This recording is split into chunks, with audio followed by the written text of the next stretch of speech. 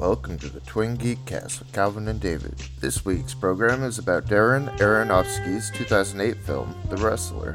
We'll also have a look at your weekend box office. Enjoy the show. Movies and friendship. Those are mysteries. Yeah, well, that's just like your opinion, man.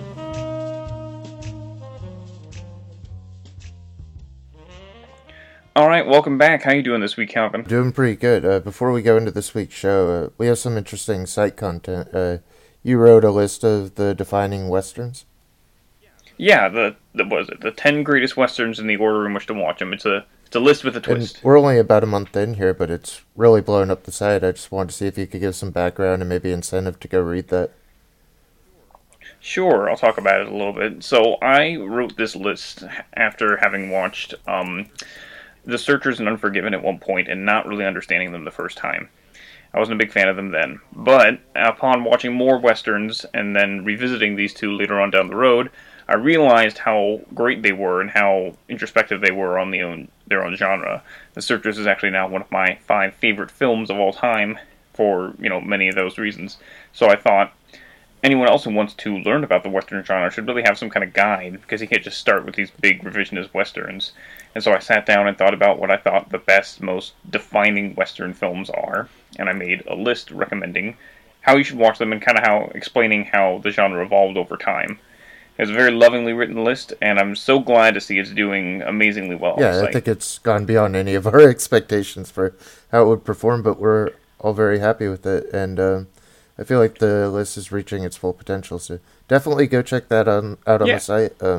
This week we also have a review of Cam, the Netflix horror film.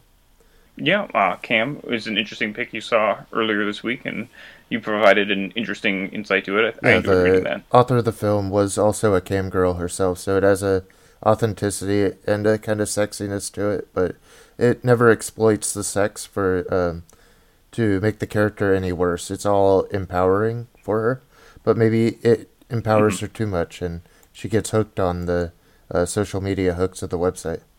It's interesting, and we'll have a lot more coming up this week. And first, we'll talk about, as we get into our podcast here, before we get to our featured film, we'll talk about the box office. You ready to look at what happened this weekend? Absolutely.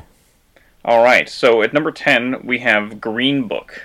I just went and saw Green Book. It's kind of a reverse Driving Miss Daisy, where back in those days, the black people would have to go through a book and find the motels and the places they could stay. So they get Viggo Mortensen as like this white cab driver with kind of southern manners. He's just a gritty Italian guy. And, this black man kind of teaches him everything he needs to know about, like being socialized. And it's kind of that reverse flip that's really enjoyable. It's Peter Farley. I really enjoyed it, but I think the internet's going to tear it apart for social reasons. Mm-hmm. Well, it's interesting. I saw a little bit of buzz on it on Twitter this week, but actually it was more positive than I saw negative. William Friedkin, I saw endorse the film on Twitter. Oh, he really? said it's one of his favorites. Yeah, one of his favorites of 2018 so far.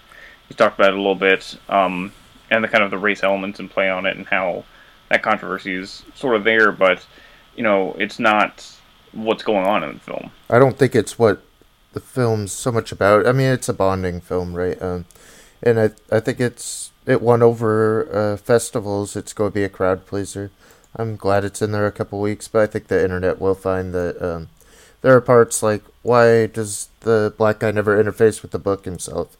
I could see that he's distancing himself from the race, and he's like this famous pianist, and so it's music. It has some musical hooks too, and a good big Christmas moments to finish it off. So I recommend it for the holidays. The holiday too. Yeah. I see it's a biography as well. It says here on IMDb. You think it's going to have some Oscar buzz potentially? I think potentially that's what it's made for. I don't see another reason to go make this movie. So I think that it's going to find some nomination there. Mm-hmm. That'll be interesting. All right. Moving on, at number 9, we have Widows still hanging on in the 10 there. I'm glad to see it's still around, but man, that's low. Yeah, go check out the site. I have a glowing review of it. I loved Widows. One of the strongest ensemble casts of the year, maybe the strongest. So I'm all behind it. It's interesting. I've seen a lot of discussion about it. I've seen some people are disappointed by the fact that Steve McQueen is turning to a more, I guess, a simplistic or less complex kind of film with going as this kind of more straightforward heist. But from what I understand as well is that there's plenty of elements of social commentary going on in the film as well. It seems irresponsible to dismiss everything that the film is trying to say. Yeah, I think there's so much going on in it, and it's an important film about... I did worry about this when it was coming out, that it is centered around a black female lead, and those don't always perform in the box office, but I really wish this one did. Well, hopefully we can get more people to go out and see it, or at least it'll have some life on Vaughn when that comes around. I think that'll be a thing. It blows up once it comes to video. Please make it happen. Yeah. All right, at number 8, we have the latest attempt at a Robin Hood story. Oh my god. I haven't gone and seen it yet. I'm avoiding it. I don't blame you. You know, everything I've seen about it is, you know, pretty awful. Like, worst film of the year kind of reviews going around. Oh. I mean, I'm not a huge Robin Hood fan to begin with, but even just telling from the trailers, I'm like, oh man, this does not look any bit decent. I mean, even my favorite Robin Hood, like the Disney version, is just a lot of traced over scenes from better Disney movies. It's not like I have a real significant Robin Hood memory, so I wish they'd stop making so many of them. I remember seeing some of those clips, those like comparison clips where they show you like the dance scenes from the Jungle Book or whatever, how exactly lines up match. Right. Exactly. And I remember just like my childhood being destroyed in that instant. Like the illusion was gone. Yeah, it was like all my good memories were being slowly drifted away.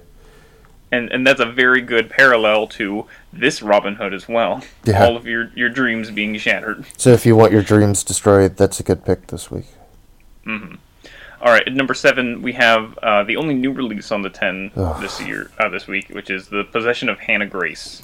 And I don't know a whole lot about this one yet. I haven't got to make it out to the theater, but I want to say that there were almost no new releases this week, so this might have been your only option. We're kind of in a in-betweener week between superheroes and the Thanksgiving films. So. Mm-hmm. Well, we've had a lot of really great horror stuff this year. Horror's really coming back in full swing, but these possession films seem to still not do so well. Looking at the ratings on IMDb here as well, like this looks really like bottom of the barrel. Like you're gonna pick this up out of a Walmart bin in a couple months. Yeah, I feel like it's one I'm gonna get on video on demand when it's just like a late night and one to watch with the fiance over popcorn or something. Yeah, well, it's another one of those done out possession films. Essentially everything done since Friedkin. Look, he's popping up again. Yeah. Friedkin's The Exorcist. It just doesn't matter. It's not going to measure up to what's going on there. It's all going to feel, played out. Yeah, and I might eventually get out to it, but I feel like there's some better stuff coming that sounds pretty much the same, like The Curse of La Llorona next year. So there's a few other options upcoming. But we had an incredible year of horror, so if this is the last note, that's fine. Yeah, so not too great, but we'll see how it plays out. I doubt it'll stay in the top 10 by next week. No. All right. At number 6, we have Instant Family. It's that new Christmassy thing, Mark Wahlberg. Yeah, it is. Yeah. I feel so disappointed in the box office and everyone going to see movies. So this one's just another film about white families saving colored children. I don't really appreciate that.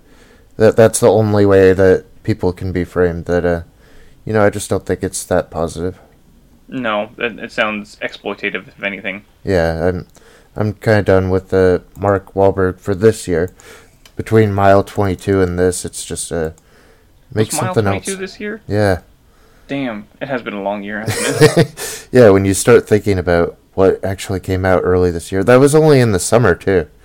Was it? Oh my god, I would have thought like February or something. Looks like mid-August that came out. Yeah, I don't know. Jesus. You said you're done with Mark Wahlberg for this year, but I've been done with him for some years now. Oh yeah. Like how many good movies has Mark Wahlberg actually made? What was the last good one? Maybe like The Fighter. Yeah, I'm guessing that would have been. Like I'm thinking back all the way to The Departed. Maybe not that far, but. Yeah, Departed. Then Lone Survivor was good, I guess. Mm-hmm. I don't know. Let's not give him any more attention. Okay, we're done with. All right. Mark Wahlberg. So moving on to the top 5. Number 5, we've got Bohemian Rhapsody here.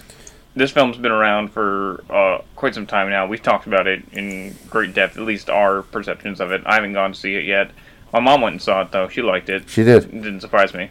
It did surprise me that not really, that all my Facebook friends that aren't into films love this movie, and all the ones that are don't really care for it. There's definitely that divide between the two types there. If you're not a huge movie person, I don't know what you're doing listening to this movie podcast, but then you'll probably love Bohemian Rhapsody. And in case anyone in charge wasn't listening last week, we'd like Sacha Baron Cohen to play both David Bowie's role and Freddie Mercury. So someone make that happen. It's in an Under Pressure biopic. Yeah. Let's see that. Yeah. That would be the sequel to Bohemian Rhapsody. Take the next best song. That's why they left it out, right? They gotta do it. Yeah, it was sequel bait. Yeah, there we go. Alright, so number 4, speaking of sequel bait, we have Fantastic Beasts, The Crimes of Grindelwald. Still haven't seen it, not going to see it for a while. I've seen more and more articles lately actually talking about J.K. Rowling and her role as a screenwriter, which is, kind of the interesting takeaway from this. Like, honestly, the Fantastic Beasts series seems more like an interesting exercise in how deep of a hole J.K. Rowling can dig trying to, make as much money as possible before everyone just kind of gives up. And I heard that everything about it is kind of like setting up for another sequel, so I'm already exhausted. We're only 2 movies in. It's not like you got Alfonso Cuarón coming in and making a Fantastic Beasts movie. You're not going to save this franchise the same way you did with Potter. So.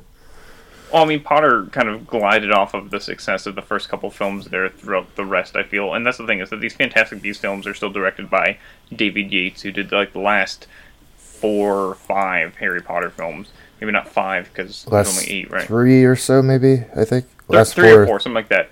Yeah. Several. There was a certain amount. He definitely did, the last 2 Deathly Hallows. I think maybe the 2 films before that. But anyway, he's done these 2 Fantastic Beasts films as well, and you don't sense any kind of directorial voice in his work. Like, if you look at those last couple Harry Potter films, it doesn't feel like those first few. I kind of wish they'd taken a more Mission Impossible kind of look at things. And be let's have a different artistic director take the helm every time. Yeah, wouldn't that have been more interesting? I mean, I don't even like the first 2 Harry Potters. I love the Cuarón movie, but that's really the only one I really enjoy as a film. I mean, I love the books, but who doesn't? Alright. Well, looking forward, we have number 3 here. Creed 2 is still sitting high in the box office. Okay, so I saw Creed 2 this week. Yes, I was talking about Creed 2, I suppose. I didn't see it, but... Well, Rocky 4 is one of my favorite Rocky movies, and I know that's unpopular opinion, that it's just kind of like a, overblown 80s propaganda kind of, U.S. versus Russia. What surprised me is this kind of took all the politics out of it, because I feel like there are a couple things you could draw on right now between U.S. and Russia. I was going to say, yeah, there's plenty of stuff there. This is probably the closest we've been to any kind of questionable relationship with Russia since the 80s. And it's kind of like the Cold War has warmed over a little bit, and it's kind of coming back, our memories of what that was like, but now what's our relationship with Russia? And it doesn't touch on any of that. So the thing with Creed 2 is it no longer has, what's his name, Coogler. Oh, Coogler. Yeah, Ryan Coogler. Yeah, sorry. It doesn't have Ryan Coogler writing the film anymore, so Sly took back the reins on that. And it reads like a Sly film. It has a more emphasis on the boxing. It's obvious that Stephen Caple Jr. is more interested in the boxing than the human elements, although he does some pretty interesting stuff with Tessa Thompson, I guess, and Michael B. Jordan's always good. So it's still worth seeing. The boxing's excellent, but everything around it's a lot weaker. I guess I should say they really did tap into something emotional that, Rocky 4 couldn't find a montage for. So there's some pretty cool stuff in there. Rocky 4 is, mostly just a series of montages glued together into a film, isn't it? Yeah, I think it has some emotional manipulation. All the Rocky movies are a little bit manipulative, but, when his baby's born and she has, hearing problems and... Man, that was kind of tearing me up in the theater, but not for the right reasons. Emotional manipulation is still good when used in the right context. I'll never forget the first time I watched the first Rocky film, because I felt on top of the world watching it. The theme song, when that comes in, That's some of the most powerful stuff I've seen in almost any film. It's motivating, and it gets you pumped up and celebrating. Yeah, and I don't feel like I felt that there wasn't. Maybe it's a good thing not to be flying the American flag right now, but I think the Dragos the Dragos are almost more sympathetic, and sometimes I felt that I was rooting for them, which is not what I expected at all coming out of this. That's odd. Do you feel like you came out overall positive on the film still? That sounds like a lot of. Yeah, I'm definitely positive, but I mean, Creed's my favorite Rocky film. I think it's the best written film in the franchise. I think Coogler's a far better writer than Stallone, but I don't know. I also don't feel like that's saying a whole lot. So it's just another step back toward being just a Rocky movie instead of being a celebration of a new generation kind of taking the reins. So I think that's also the next movie's job. Mm-hmm. And we'll see where that goes, because certainly I'm sure they'll do a Creed 3. Because Stallone said he's stepping out for now, and I don't think he'll ever fully step out, but that's what he says every time. Well, he's talked about stepping out from like the Rocky roles or the Rambo roles before, but he's doing those again too. So I don't know. He'll probably still be playing Rocky in his grave. Yeah, I think so. That's kind of what the film keeps going back to. Like the last one was going back to Adrian's grave, and now we're going back to Creed's grave, and it's kind of like it's kind of burying the old memories. So I feel like it could go beyond that. I think Michael B. Jordan's a much better actor than Stallone also. Mm-hmm.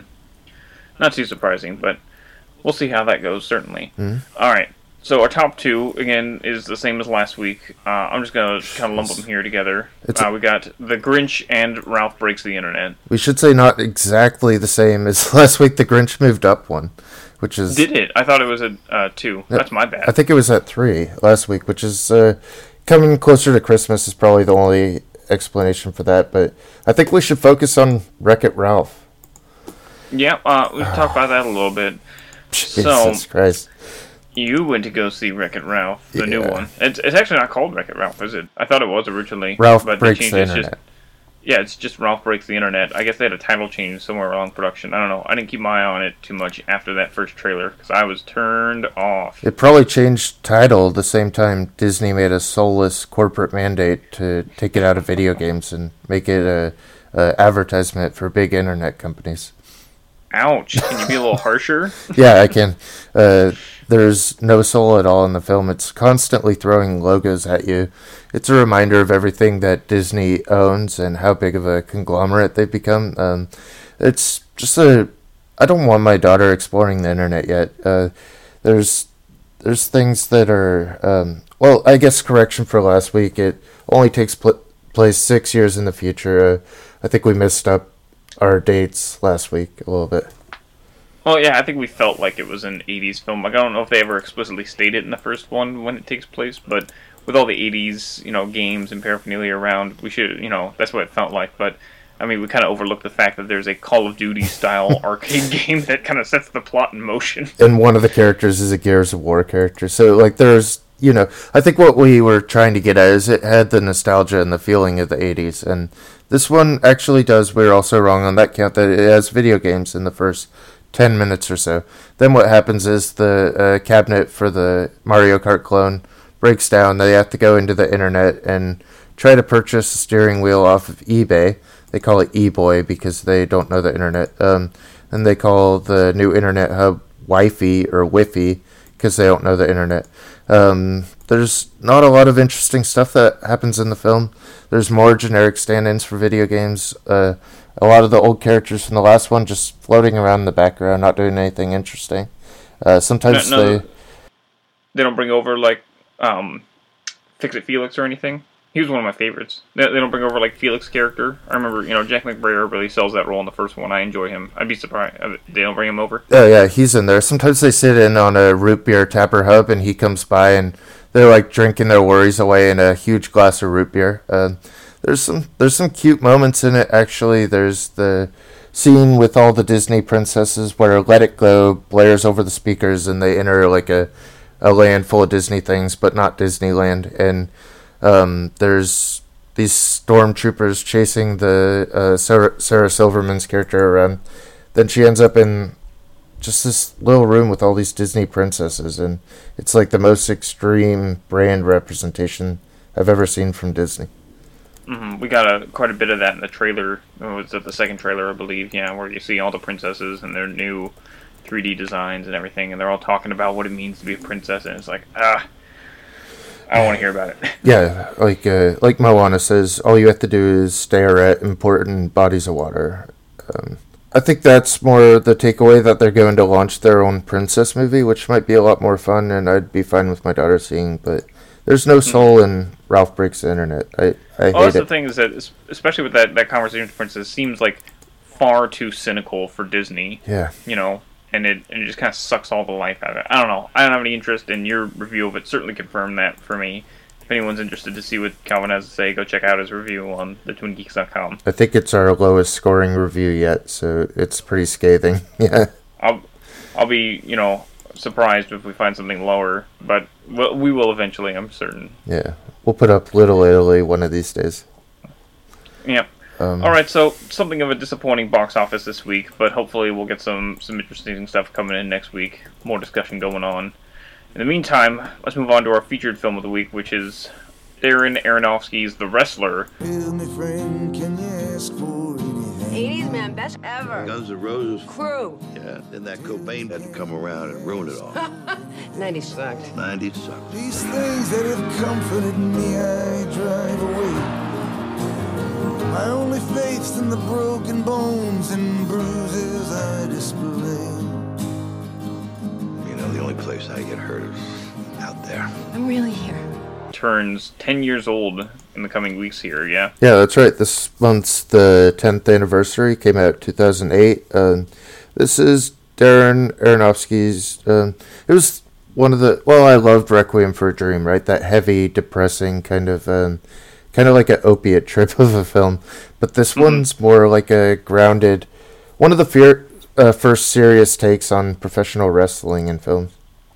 Right. Professional wrestling is certainly something of a joke among the world communities here. We like to poke fun at it and how not real it is and whatnot, but The Wrestler surprisingly pulls back the curtain quite a bit and shows how much is kind of real, and even if, even the fakeness of it is still very sincere. It's about Randy the Ram, who was a popular wrestler throughout the 80s, and he's full of, old man, kind of over-the-hill 80s nostalgia, but the way that he kind of conducts himself, he's, life's kind of passed him by, and what we forget about professional wrestlers is what happens outside the ring, that they're living usually very damaged lives after their careers. I think that was one of the most interesting facets to me watching the film as well, is that immediately up front, nothing about this life is glamorous. Like, I noticed, like, some of the the first venue they're in is like at a school gymnasium is where they're having this wrestling match, and it's very obvious, like, he's preparing in like this preschool kindergarten room or whatever it is. I'm like, man, that is a weird juxtaposition, and it really conveys how kind of low this life really is. He gets locked out of his apartment soon afterwards for not being able to pay rent and has to sleep in his van. And that's not the life of a professional wrestler as we saw. The glamour is entirely not there. I mean, mostly it's a road career, but then there's these guys who are a little bit over the hill, and they get stuck into a local circuit where they're just like living out of a trailer. They're not the WWE glamour you usually get. I love the opening sequence, kind of with all the old magazine clips in it, and that gives a lot of helpful context to the film. You kind of get a little bit of an idea of the history of his character and whatnot, and it all feels like in place. Like, it doesn't feel like an exposition dump, because it's all just supposed to be taken in visually. You're not necessarily reading everything. And a lot of those old clips are from famous old wrestler Lex Luger, who's kind of modeled after, between him and Hulk Hogan. I'm sure there's a lot of wrestlers who had an influence over the character of Randy the Ram, and Mickey Rourke really sells that character. Yeah. Wholly. And I mean, like, some of the allusions are pretty obvious. Like, he drives a Ram truck, right? Like, there's a Ram truck, and then he has a little figure of himself as a wrestler hanging off the windshield. Like, he's kind of bought into this world and kind of lives within the headspace of wrestling, which is also like a dangerous application of fantasy. Certainly is, this character who's supposedly invincible. He feels the need to rise to that constantly and portray that even outside the ring when, he's very much so not an invincible being who can endure anything. I think we should talk a little bit about Mickey Rourke and how perfect he is for this film. Neither of us have seen a whole lot by him. I mean, I know Rumblefish and I know Barfly. I knew a couple of things from around the same time period, like he did Sin City a little bit before this, and then just a little while after The Wrestler, he had a big role in, I had it a moment ago, Iron Man, that's right. I forgot about it because that's the shitty Iron Man movie. Right. And Mickey Rourke, he's about the same as his character. Like, he had a big run in the 80s, and then, in 1991, he decided to go become a professional boxer for a little bit. So he kind of had the same series as the character. Throughout the film, he'll say things like, oh, the 90s really sucked. They talk a little bit about how the 90s sucked, and they shit on Kurt Cobain. It's blasphemous, but, I understand the sentiment. The 90s, looking back, is not... everything great. I mean, have you seen the fashion? Right, yeah, and I get it for someone that was, big in, like, the more, like, glamorous 80s, how when you fall off in this period, it's, what became popular changed. It's not like he changed as a person. Right, that seems to be a lot of the dealings with these characters who kind of are stuck in the past. That's definitely a kind of motif of the film, is that he's trying to continue living this life that he can't afford to anymore. At a certain point, like he gets injured and can no longer wrestle, but he still obviously longs for that life. It seems to be all he's known. I watched some clips of him boxing. Actually, one of his most recent fights looks pretty staged. I did some more research on it. He was fighting a homeless guy. A homeless guy? Yeah, some homeless guy that actually went to his own gym. So maybe as a exchange, he wasn't homeless for a little bit and had a place to stay. But I think it's a weird thing to do, to try to line that up just to make you look a little bit better. Like, he's not even, it's the same as showman wrestling, right? A stage boxing match. Right, it's a little low. And I think one thing to look at is how, like, choreographed wrestling is, that it plays well into a movie, and it's kind of surprising this is the only serious one, because I guess we should also talk about Darren Aronofsky's Black Swan.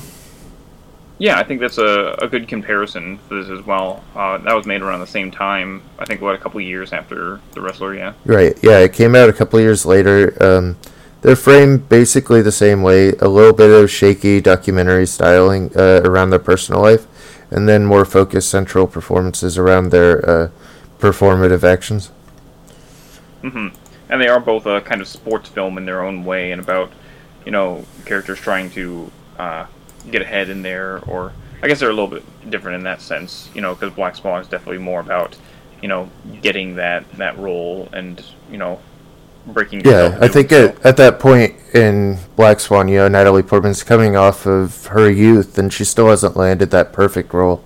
Whereas, like, Mickey Rourke's coming off of being aged out of the business. So in some way, they're both aging out, but the woman's aging that goes a little bit quicker for ballet. And I have a lot of the similar story beats too, like the ending. Like, they both end in, like, a, finalized kind of jump sequence. Which, by the way, the one for The Wrestler is a fantastic note to end on. I don't think there was any other way to end that. The ambiguous nature of it is exactly the kind of ending I want from this story. Yeah, I mean, like, that, that jump in that movie, it's, like, pure Macho Man Randy Savage stuff. A lot of his moves are actually copied off him, and one thing to say about the wrestling is it's all shot pretty close up. Like, when you watch WWE or something, you get the whole ring in the action.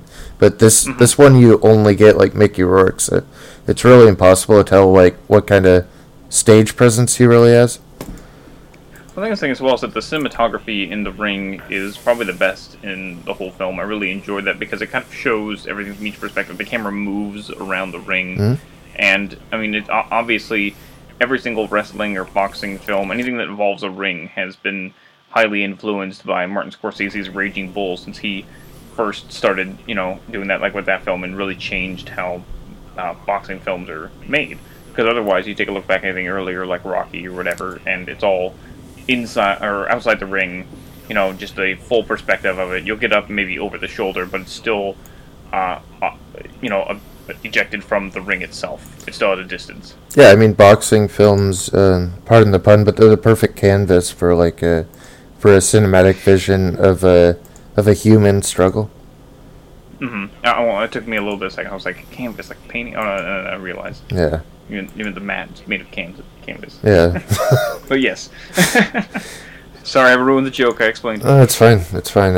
Anyway, yeah, but wrestling films. Obviously, the parallel between that and a boxing film is pretty clear. They're very similar, but the wrestling, I think, has the interesting aspect of the more so performance side of things. And you get to see a lot more of that. And that was a lot of what I appreciated watching The Wrestler, because they kind of have that pre-fight, discussion about what exactly they're going to do, and they kind of decide the outcome of everything. But they play it all up, and they have a good time. Oh, yeah.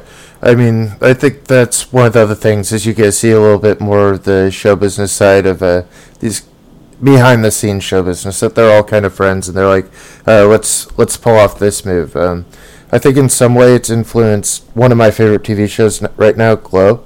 Have you seen that? I haven't, but my fiance was talking a little bit about it. I've caught a couple times when I've come home from work and she's been watching it. She told me a lot about it, really enjoyed it. It kind of has the influence that there are some actual wrestlers behind the scenes, like informing how those industry talk goes, and how people perform and plan their wrestling. So both of them have that strong correlation to the actual product. Yeah, and I think there's a lot of that. I think that's probably the most interesting aspects of The Wrestler overall, is the actual kind of inside ideas. The first half of the film was definitely more engaging, I thought, than perhaps the middle part. Not that it wasn't engaging still, because Mickey Rourke's central performance and characters, really the driving force of the whole thing, and never did I feel disengaged. But that was all the moments, like when, you see them all kind of planning things, and you see the actual fights themselves. I was kind of like, ooh, this is interesting. Oh, what's going on here, And I think that you said something like, while we were watching the film, we watched this one together, that you felt that the characters were always drawn into their background, that it always described something of them. I definitely think that, you see a lot of each character and their personality there, and you see the high contrast with the actual stage personas that they kind of put on. I think that's one of the more interesting aspects as well, because you see how friendly these seemingly gruff and, impenetrable people are. It's not even until the end that we even get him in like an actual authentic feeling ring. Like he's just playing in like ramshackle back portions of kids clubs, and that was like the interesting thing I said in the beginning one. You've got it's obviously a school gymnasium, and then the later fight he has, I think it's the one where he gets permanently injured, is it's obviously some kind of rental hall. There's a chandelier hanging just outside of the ring, and I'm like, that is dangerous and bad. This is obviously not a real professional gig. It's this is not planned for it. So when you do see him at the end, the ending kind of feels very cathartic, because it's this is a real arena. This is his real shop. This is what he's going out on. This is what he wants. This is his dream. Yeah, I should say, it is, in that sense, it's more ECW than WWE.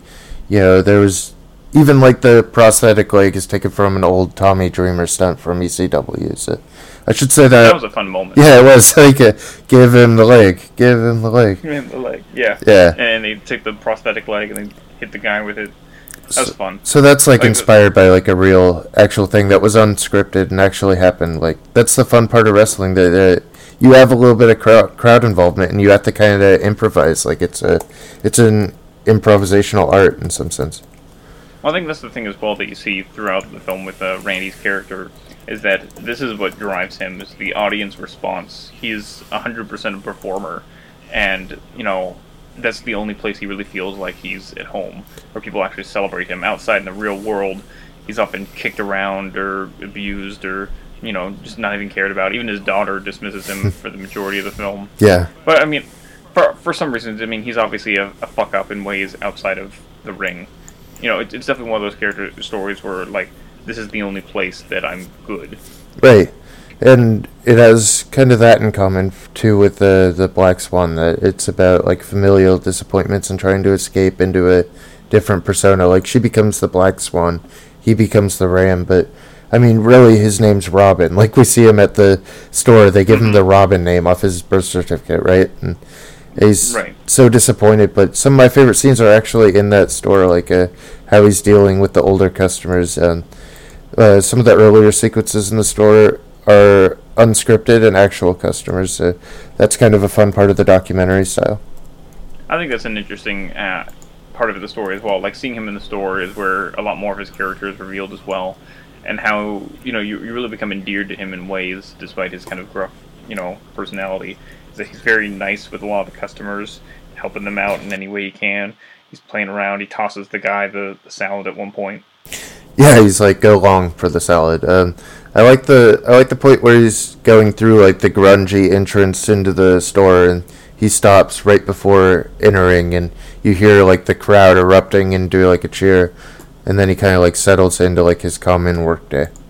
That's one of probably the best moments. So, one thing in the film is that the cinematography is very similar throughout. There's a lot of handheld following shots behind him, like, just throughout the film. And the first time you see it is when he walks into the ring, and you got the music going, his theme song, and the crowd cheering and whatnot. So that moment where they do the same thing when he's walking into work for the first day, makes for a great juxtaposition. But that's really the only time they do something like that. Like, all of the other opportunities, chances where they're following around just with the camera, just feels like the same old thing. I wish there was a little bit more variety in the cinematography. It all feels very simplistic. And I think for good reason that it's, like, mostly a character drama. I mean, I think it's open-ended enough to pull anything out of it, but it's still just a character study, essentially. Yeah, it's a very simple film, because of that. It is just about the character, but it's very good at that because they had great casting and great acting. Yeah, I think that we should also talk that it's not just a Mickey Rourke film. I think Marissa Tomei is probably the best in the film as Cassidy. She does a great job, which is good to say because I don't always like Marissa Tomei. No. But she does really good. Like, she has an actual character to play. She has a good relationship and chemistry with Mickey Rourke throughout the film.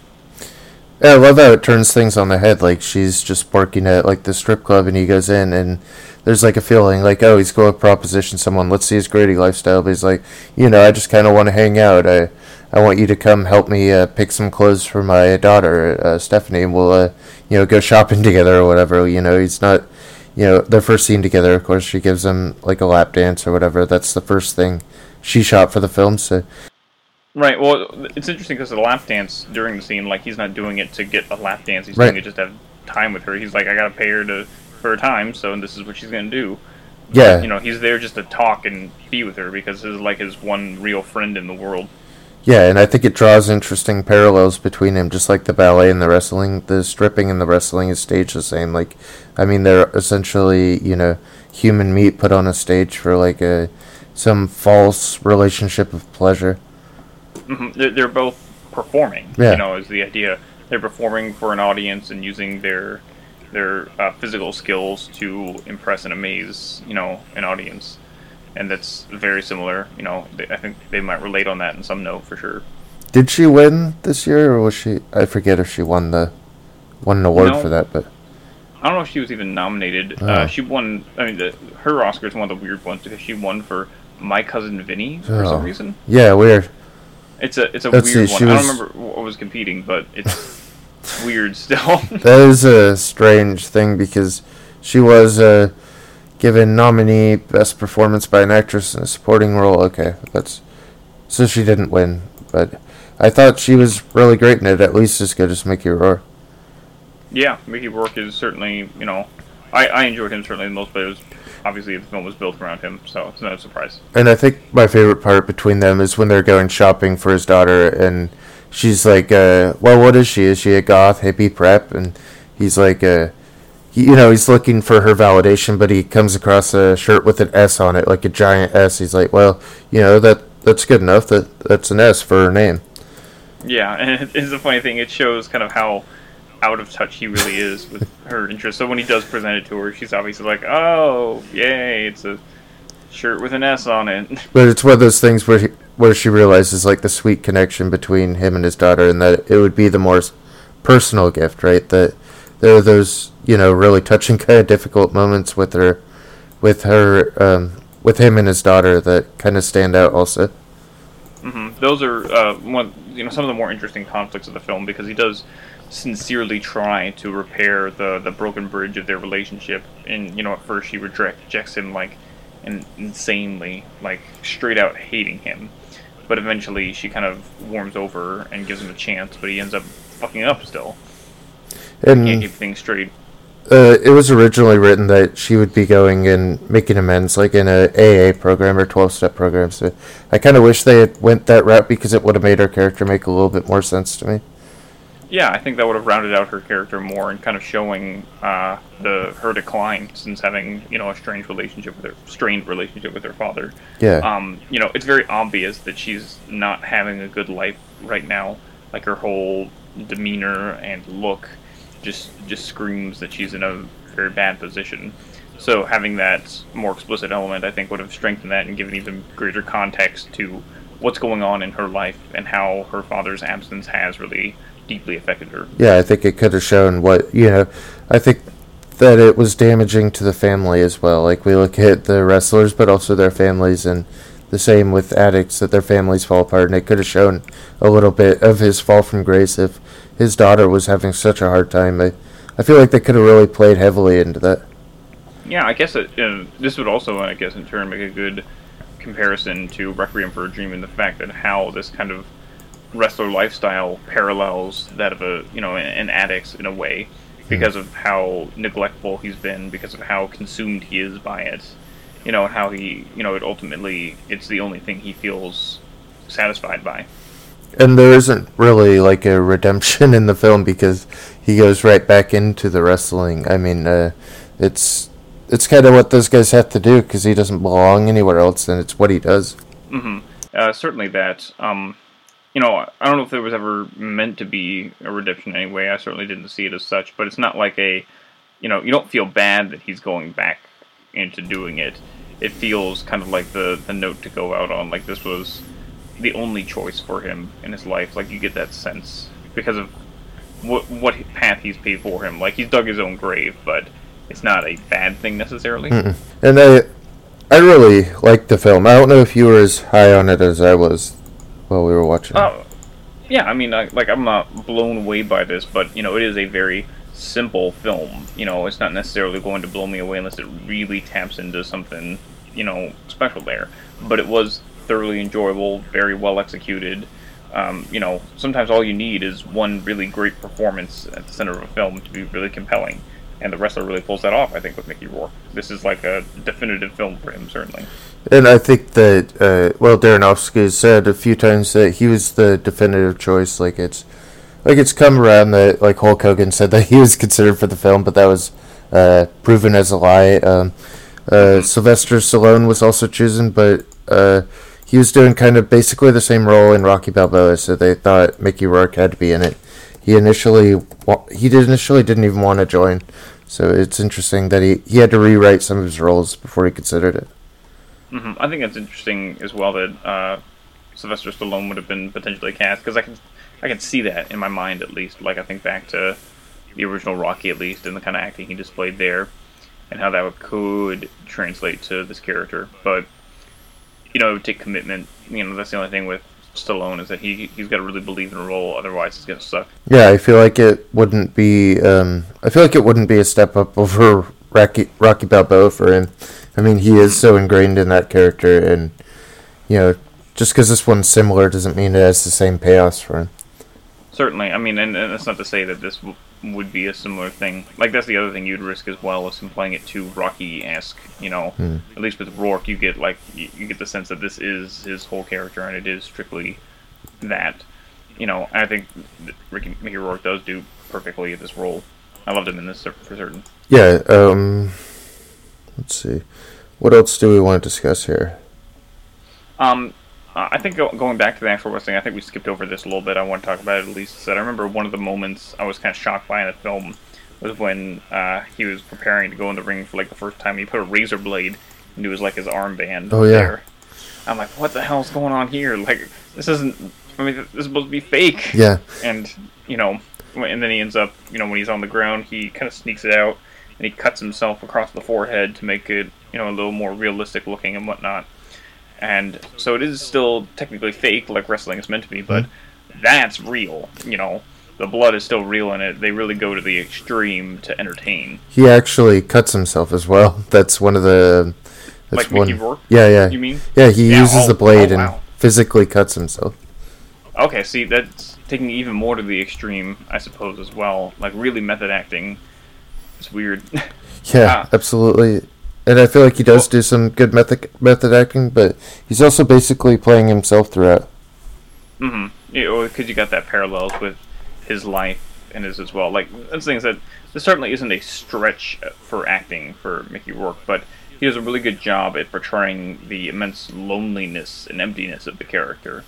That, it really takes. That's a heavy thing to do still, even if the role itself is still, at least in events-wise, similar to his own path. Yeah, and I think that I think he does do a good job playing a little bit of a character, but I also kind of get sad thinking about the film. The more I reflect on it, that it's true to his life, that his life basically has passed him by, and he has only been able to be this kind of tough guy that it's kind of a difficult personality to even cast into a film. Right. I mean, certainly when you've got a look like Mickey Rourke does, you get typecast into a lot of the same things. It's you don't get a lot of interesting or different roles. What are you going to be other than an over-the-hill boxer who's been punched a few too many times, Right. Well, it's because of what he looks like, Right. There's very few others. Like, even just looking in the past, years since then, this role, what has he really done that you can recall? I mean, there's not a whole lot that stands out to me. Like, we both know, the basic beats, like Sin City, right? Iron Man. Mm-hmm. Looks like he was in The Expendables as well. Yeah. And he was in, the Sin City sequel. But it's all, big blockbustery stuff. I see he had a role in this Danny Trejo movie. Danny Trejo basically does the same thing. Oh, yeah. Basically, same thing every movie, it looks like. I don't see anything that really stands out after this one. Right. It's a shame that, he doesn't get to do anything else. I guess that just goes to show as well that these, typecasting is still very prevalent in Hollywood, and it's very hard to avoid that kind of thing. But I guess we should also look through, that he was pretty much, dead to Hollywood for, a decade. So just the fact that he even got a comeback film that was made, squarely for him as a star is kind of an exceptional, kind of an exception for everyone else. Yeah, if you look at any of the posters on the film, that's all it's about. It says here, look, witness the resurrection of Mickey Rourke in Darren Aronofsky's deeply affecting film. That's all the taglines are about Mickey Rourke's coming back. Yeah, and I think it's a hell of a comeback, but then, after a comeback, you're supposed to keep putting out interesting things. Yeah, can you really call it a comeback if they don't do anything afterwards? Right, can you... No. I don't think it is then, is it? Not necessarily, but, that doesn't mean we're not grateful for this great performance and great film that, we are given because of this sort of comeback. I mean, this is a guy who is, just for money doing films like Harley Davidson and the Marlboro Band. You want to talk about, a branding in films. He has an interesting, very flawed career, and I don't know, I hope he gets a starring role once again, but we'll see. Well, he's getting kind of old now as well. That's the other issue that comes up, once these kind of actors move on past their age. Let's see, how old is Mickey Rourke? I would make him now... Born in 52. Yeah, so what's that, in his 60s? Yeah, he's about done then. Yeah, I mean, at least with that, there might be some kind of old man role for him somewhere along the line, but I don't know, I have a hard time imagining that. Like we said, his acting is mostly a lot of the same kind of gruff character, because he's got the voice for that too as well. So I have a hard time imagining any kind of other role. I don't know. I guess that's bad on us because we're kind of typecasting at the same time talking about it. I really love the way that the music's used. He has Quiet Riot as his film song, Bang Your Head, so that's always kind of fun, and it feels very 80s. Bang your head. Yeah, I love that song. Yeah. And then he's got a Sweet Child of Mine coming in at the end one. I think even more to go on that is to say is that Bruce Springsteen wrote the end song for the film. And it's beautiful, Well, yeah. absolutely. I mean, everything Bruce Springsteen does is beautiful. You know, What a weird thing, though, for him to write the... I guess he's good friends with Mickey Rourke, is what the deal is. I think that's what happened. Like, Mickey contacted him to do something for the film, and he did, which is really cool. And it's a great song. You know, I love hearing that. I'm excited as well, because I'm just a huge Bruce Springsteen fan in general. I know that Netflix has his Broadway bit that he's been doing for the past year or two coming later on this month. Oh, really? You know about that? No, Yeah. that sounds fantastic. Yeah, Springsteen on Broadway. I saw a trailer for it, where basically kind of sits down with his acoustic setup and everything, and kind of talks about his life, you know, to the audience in between songs and everything. So, He does a bit of them. Bruce Springsteen podcast coming later this month. We certainly could talk about that. We'll see. Another note on Sweet Child of Mine, that they actually licensed it for free for the film, which is pretty unusual because the budget was so low. Right, that is interesting. I mean, especially with... I would expect a band, especially like Guns N' Roses, to never license anything for free. Yeah, You know, so... they're not exactly the most giving kind of people. And I feel like it's interesting because you look at like those bands, like other than Springsteen, they kind of had the same career path as Mickey Rourke, you know, big in the 80s and then nothing in the 90s. Yeah, just kind of completely burn out. Especially someone like Guns N' Roses. Right. Yeah, they burned out hard. They had like the decade of Chinese democracy, and then eventually we got it, and it was like, what the fuck have you been doing? Yeah, I remember they were building that up for a long time, and it was just, what is this? Yeah, it was going to be like the most incredible album. You know, it's fine. It's not bad. It's just fine. It certainly did not live up to the hype. That's definitely. I guess that came out the same year as The Wrestler, so you kind of have that weird tie-in. Yeah. Oh, that's interesting. I didn't realize that. We didn't do that on purpose. No, not at all. Mm-hmm. Yeah, I would say outside of probably Appetite for Destruction, Guns N' Roses is not super great. I don't know. I remember liking them a lot as a teenager, but my taste as other things have expanded. Yeah. I think that's good. I think it's good for our taste to expand into like different things. Like, God forbid, I love the same things now I did as a teenager. No, that would be boring. Right. Why even live past 20? Yeah. You're not going to change. Yeah, I mean, change is inevitable. I mean, we'll always like the things that we had when we felt like we were at the height of our life. But I don't feel like a band like Guns N' Roses could, or an actor like Mickey Rourke could get popular now. I feel like there's too many barriers now. Well, you got to think about it, especially considering what the path of the 80s was as well. You know, that's when we were really huge into these jacked up dudes. You know, that's when Stallone and Schwarzenegger dominated everything. You know, I mean, now we're more into like natural aesthetics, like at least like for men, just, you know, like a straight aesthetic, not overly bulky, but, you know, kind of built. But then with women, we're also more natural. Mm-hmm. It's a good thing. A little bit more, like not incredibly natural still, I'd say, which is unfortunate. We'll get there eventually, hopefully. Yeah, not at the movies yet, but we're getting there. Yeah. All right. Well, do we have any other last thoughts on The Wrestler? This Aronofsky film, 10 years now gone by. I guess I should mention that last year's Mother was one of my favorite films of the year. That I actually have a lot of bias toward Aronofsky, and he's one of my favorite working directors. Mm-hmm. A lot of people seem it's a very love or hate kind of director with Aronofsky. His track record is, at least among his fans, very high, but everywhere else, people, don't want to acknowledge him. Especially I saw that a lot with Mother. Like, a lot of people dismiss Mother for being too simplistic and, like banging you on the head with its theme. It's like, you get it? It's religious. And it's a religious allegory. It's so funny because I didn't completely get that the first time. Like, my first perspective of it was about the artist and the way that once you release your work into the world, the people will destroy it and possibly destroy you. That it's no longer owned by the artist. But then I talked to other artists about it, and they were like, yeah, I that was my takeaway too, so I'm not alone. But I think it has enough depth for both. certainly, I guess it changes with your perspective, but I guess the other people would argue, well, isn't God an artist? Aren't we his paintings and his portraits? I guess I don't know. That's the idea behind it, yeah. Aronofsky basically came out. I wish he didn't, but he came out and said, "This is the meaning of the film. Yeah, it's biblical." And I was like, "God damn it!" That's always a little frustrating. I mean, I don't know if I prefer that over the David Lynch method, where no, I'm not going to tell you anything about the movie, but certainly some middle ground of not giving it a strict definition, but not leaving us completely in the dark either. Right, you listen to David Lynch being interviewed. People ask him like, "Was this your interpretation?" He'll just be like, "No." He's not going to give you any bait. He won't even say no. Right. Like he'll just straight tell you like, oh, I'm not going to say one way or the other. Yeah, right. That's the perfect thing to do, and I wish, if he had said that with Mother, I feel like it could have had a bigger cult following. I felt like it deserved one. Mm-hmm. Oh, I've seen people.